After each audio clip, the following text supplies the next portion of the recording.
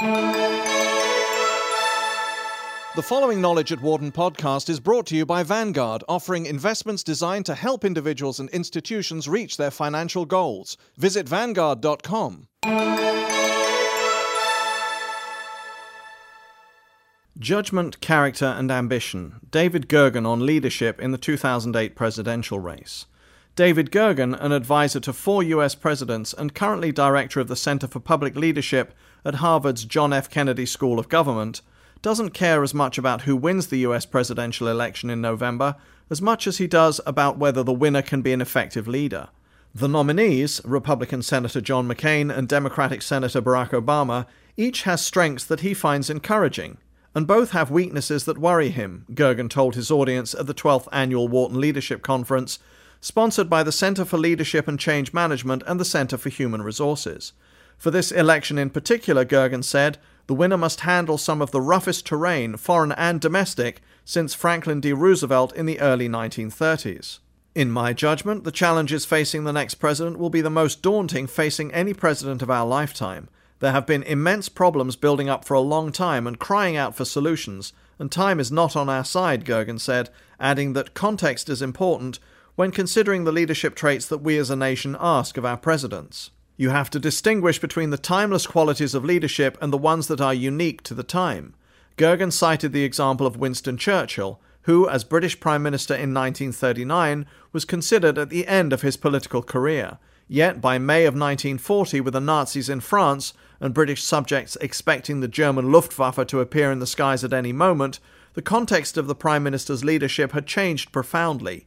In the June 23, 2008 issue of Newsweek, Churchill was featured on the cover with signature fedora, bow tie and cigar against the backdrop of an American flag. The headline, "What Would Winston Do?" introduced an article that examined, among other things, the idea of appeasement, a term most recently used by Republicans in describing Obama's stated willingness to talk without preconditions to America's opponents. You feel a little like Gulliver in Lilliput, Gergen said of the presidency. Giant accomplishments are expected, although the reality is that presidents have less official power than they need. US presidents cannot issue edicts from on high, although it may sometimes appear they have done just that. There are all kinds of buttons you push, Gergen added, but they somehow lead nowhere except out of the White House into parts and offices unknown. His observations on presidential power aside, this is one of the most exciting campaigns in memory, one that has already reflected well on the country, Gergen said, adding that he finds it striking how many people in his travels abroad approach him enthusiastically about the 2008 election. This race has reminded us what's best about this country. We have a diverse, dynamic, hard-to-understand, complex society. It's that very complexity that presents challenges to any presidential candidate. Be tough, lead tough. Gergen, advisor to Presidents Richard Nixon, Gerald Ford, Ronald Reagan, and Bill Clinton, thinks that a President Obama or a President McCain must possess and wield 2 essential characteristics: toughness and a consensus-building ability. Transparency, accountability, all that and more are part of the 21st century menu for a president, but a certain inner steel might often be urgently called upon, Gergen stated.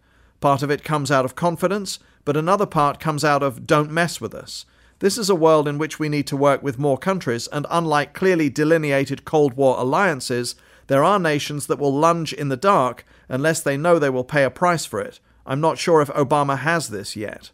Gergen noted that another youthful president, John F. Kennedy, met Soviet Premier Nikita Khrushchev in Vienna, Austria for 2 days in June 1961. One result of the meeting, which Khrushchev dominated, was the eventual arrival of nuclear missiles in Cuba.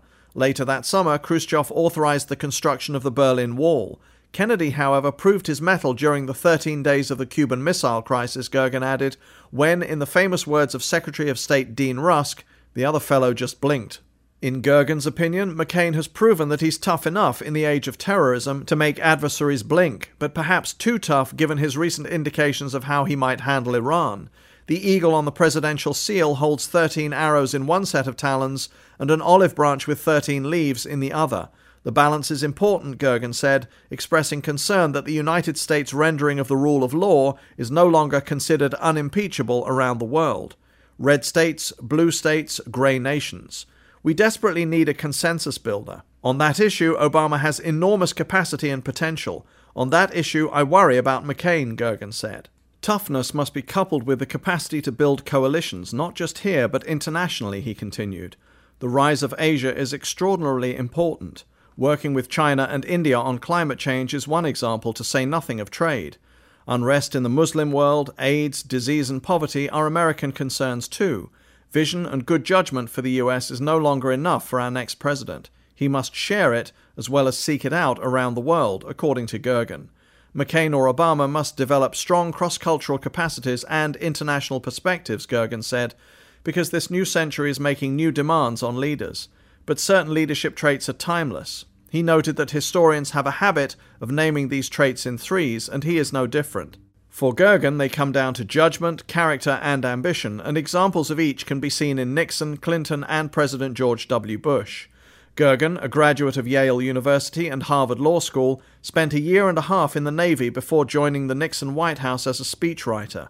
In the 1980s, he worked for Presidents Gerald Ford and Ronald Reagan and later Clinton, then became editor of U.S. News and World Report before joining the Kennedy School in 1999. He has published a best-selling book titled Eyewitness to Power, The Essence of Leadership, Nixon to Clinton. This was a learning experience for me, he said, touching on his transition from the U.S. Navy to life in Washington as a Nixon speechwriter. I grew up in an academic family. I always thought intelligence and judgment were the best qualities. Boy, did I discover that was wrong. With Nixon, he learned that judgment cuts both ways, and on a national scale, it becomes a mighty sword. He was, in many ways, one of the brightest working politicians of the 20th century, a true strategist, Gergen said of Nixon. He could intuitively understand how the forces of history would work out over given periods of time. He was one of the first to appreciate the fact that China and Russia were joined at the hip, but that if you could sever the Siamese twins, in effect you would have a divide-and-conquer strategy because the Soviets could not sustain themselves, and China's entrepreneurial spirit was becoming too evident. Nixon's trip to China, widely considered his foreign policy apogee, was to facilitate that divorce from Russia, Gergen said. Nixon and his advisors were curious about the other people's views. If you could figure that out, you could work out a bargain. He thought in those terms. In the Middle East of today, he said Nixon would probably work to play Iran and Syria off one another.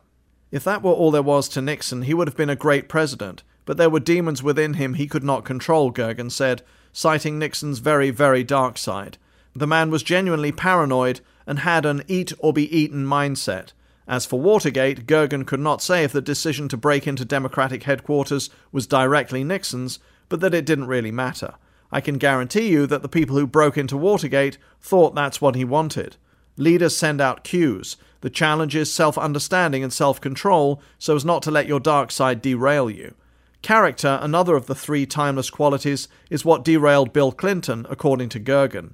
Clinton had the most subtle mind of anybody I've ever known, Gergen said, clarifying Clinton's intellect as capacious and capable of synthesizing on 2 or 3 different fronts at once.